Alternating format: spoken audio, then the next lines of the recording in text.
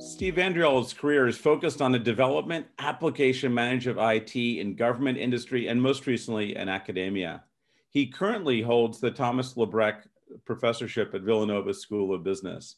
Prior to this role, he worked at DARPA as the director of the Cybernetics Technology Office, supporting the development of ARPANET, the MIT Media Lab enabling spatial data management, and Carnegie Mellon and Yale supporting AI. He was also the SVP and CTO of both Safeguard Scientific and Cigna. He's also been a founder, co-founder, and CEO of several technology consulting companies. Throughout your career, you've looked at how people can use IT to drive innovation and change and create value. One of the big challenges is, how do you do that in an established company? My first reaction is how do you do it inside an established company is leave the company and do a startup that's maybe funded by the same company, because I think there's so many constraints internally. And in my experience, where you're most constrained is when a company is doing the best financially, because that incredible need to subscribe to the principle, if it ain't broke, don't fix it, is just enormous. And trying to convince people that there's something wrong with the business model or it needs to be expanded in a certain way, maybe even processes automated if replaced when everything is going well, is damn near impossible. So I think that sort of a backdrop. If a company's not doing well, in fact, we've collected data at Villanova on this. If a company's not doing well, then fear takes hold. We found that fear was the greatest motivation for digital transformation ever. So I think when there's fear, it's pretty easy, relatively easy, I should say, to innovate. But when there's everything going very well, it's not so easy. So therefore, most of the innovation will come from the outside. You and I were talking a little bit earlier about how Amazon has managed to keep doing this. And you look at people like Microsoft, they were, a leader, they had a challenge for a while, and now they seem to be coming back. Are there any, what's your thoughts on that, about how do you get that edge? Well, I think, in the case of Microsoft, so much of it is also leadership, right? There's got to be a cultural predisposition to innovate and change. And we could have the same conversation about Microsoft during a period of time and IBM under a period of time, where they could have innovated, and they did considerably so with Watson and some other application areas and platforms. But by and large, there was this sort of, we used to refer to AI as, the AI winter. There was sort of the winter for many of these companies. And then when you see new leadership come in, then everything changes. We just completed a lot of research at the university on why do so many technology projects fail? And we came up with the data suggested 3 areas. One is lack of talent. So the talent, and all the way through, right? Not just among the people executing the work, but also the leadership. Then the lack of executive support or lukewarm executive support. And most importantly, the wrong culture. So an anti-innovation culture, even though many of these companies don't think that they're anti-innovation. And that's the previous point I made about, if it ain't broke, don't fix it. Why do we have to change everything? It's going pretty well. You're crazy to want to do X, Y, or Z. So those 3 areas explain why the failure rate for these major projects, ERP, CRM, digital transformation, is well over 70%, which is staggering. And of course, the industry doesn't talk much about that. So who's driving and who should be driving some of these transformations? So it all depends, Avery, on the kind of company we're talking about. If we're talking about a company like an insurance company that's well established, that's making a lot of money, which described Cigna when I was there. Back to my previous point, there's not a huge appetite for change and innovation. So who's driving it there? This is going to sound like a somewhat flip answer. Who's driving it there is the other companies. In other words, if Aetna does something that looks like it might in any way, shape, or form threaten the market or make them more profitable, then there's always people looking at what are they doing and how are they doing it? Sticking with healthcare for a sec, because it's such a huge portion. Well, it's such a huge portion of the U.S. economy is the healthcare, and it's a deeply conservative industry. Yet digital's got enormous potential to revolutionize the industry. So, how do we reconcile these two truths, right? It's a huge industry that's very conservative, yet it's a large portion of everything we spend, and digital could make a difference. How do we square that circle? So several things. You wait for pandemics because they can be extremely helpful in, seriously in disruption. So if you look at healthcare over the past year, 2 years, and certainly ongoing, you're going to see an awful lot of change. Telehealth, Yep. personal medicine, the use of a variety of wearables.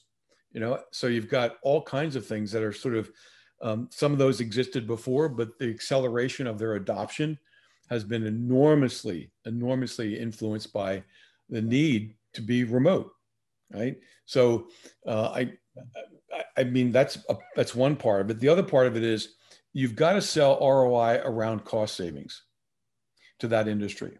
And one of the things I've learned in various positions is you build your political capital internally by first saving money. After you've done that, then you can turn to some, perhaps some revenue generation ideas. And when you can do that, that has to all be done as a kind of prototyping exercise. Phase 1, phase 2, phase 3, sort of, walk before you run, because you'll never sell in those kinds of companies, healthcare, conservative, insurance, same kind of company. You're never going to sell them on any kind of disruptive change unless, again, there's a pandemic gun to their head. It's interesting, one of the things the pandemics also caused is a lot of, mental stress on people across the board. And there's been a growth of a whole set of mental health apps, things like Calm and Headspace, but then a whole bunch of questions about reimbursement and how you do treatment. So what are your thoughts about how healthcare providers could provide virtual mental health resources to, their patients using digital channels? Same argument. I think that you have to prove to them that by doing this at this point will save you money longer term. It's got to be a cost argument. It's just got to be, because they're so reluctant to tap into anything that may add expenses, increase expenses. So there's so many arguments like that, even though we tend to resist arguments like that, even when the data is compelling.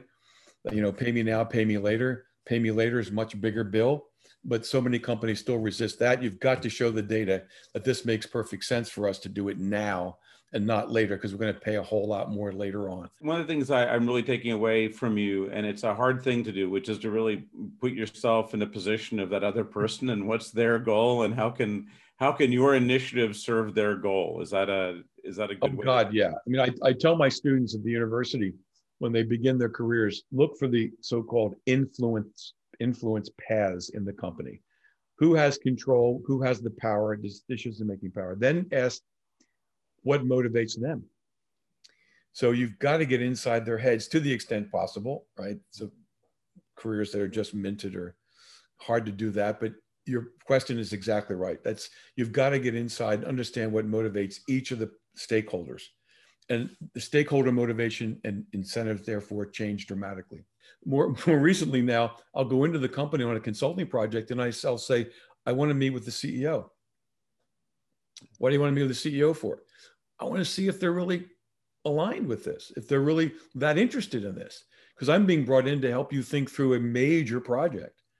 And I know from experience, if that CEO is not going to support this, then there's a problem. And I will tell you, based on many conversations like that, I'd say less than half were a clear go. I'm with you all the way. They even less than half understood the project and its potential. Somehow someone convinced them to write a big check. Great.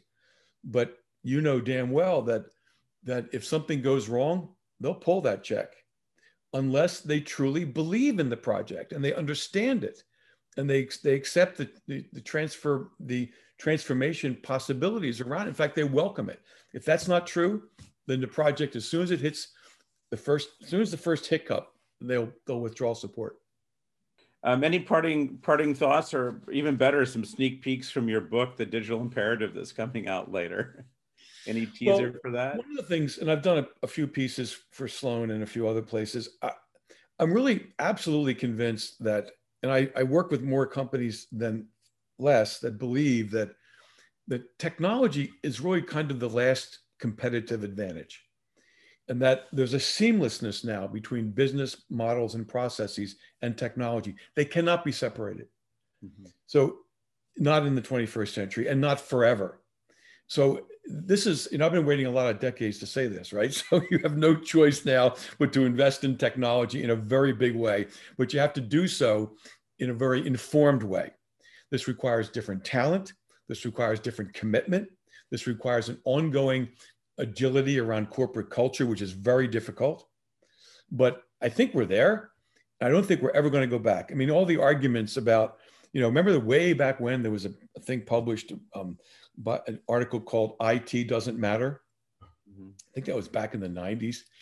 And, that was very controversial at the time. People saying, well, it probably does matter. Now IT is the business, yes. Right? It is the business. So I think I've been waiting a long time to be able to say that and have data to support that.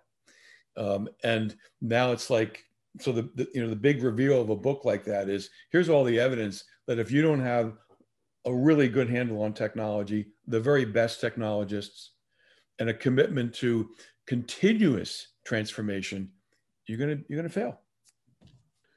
Well, thank you very much for the time. And, again, for all you people viewing, if you're interested in being involved with DTV, please email us. This is a regular channel, and we look forward to continuing to bring great people like this to give you insights about digital technology. Thank you for your time.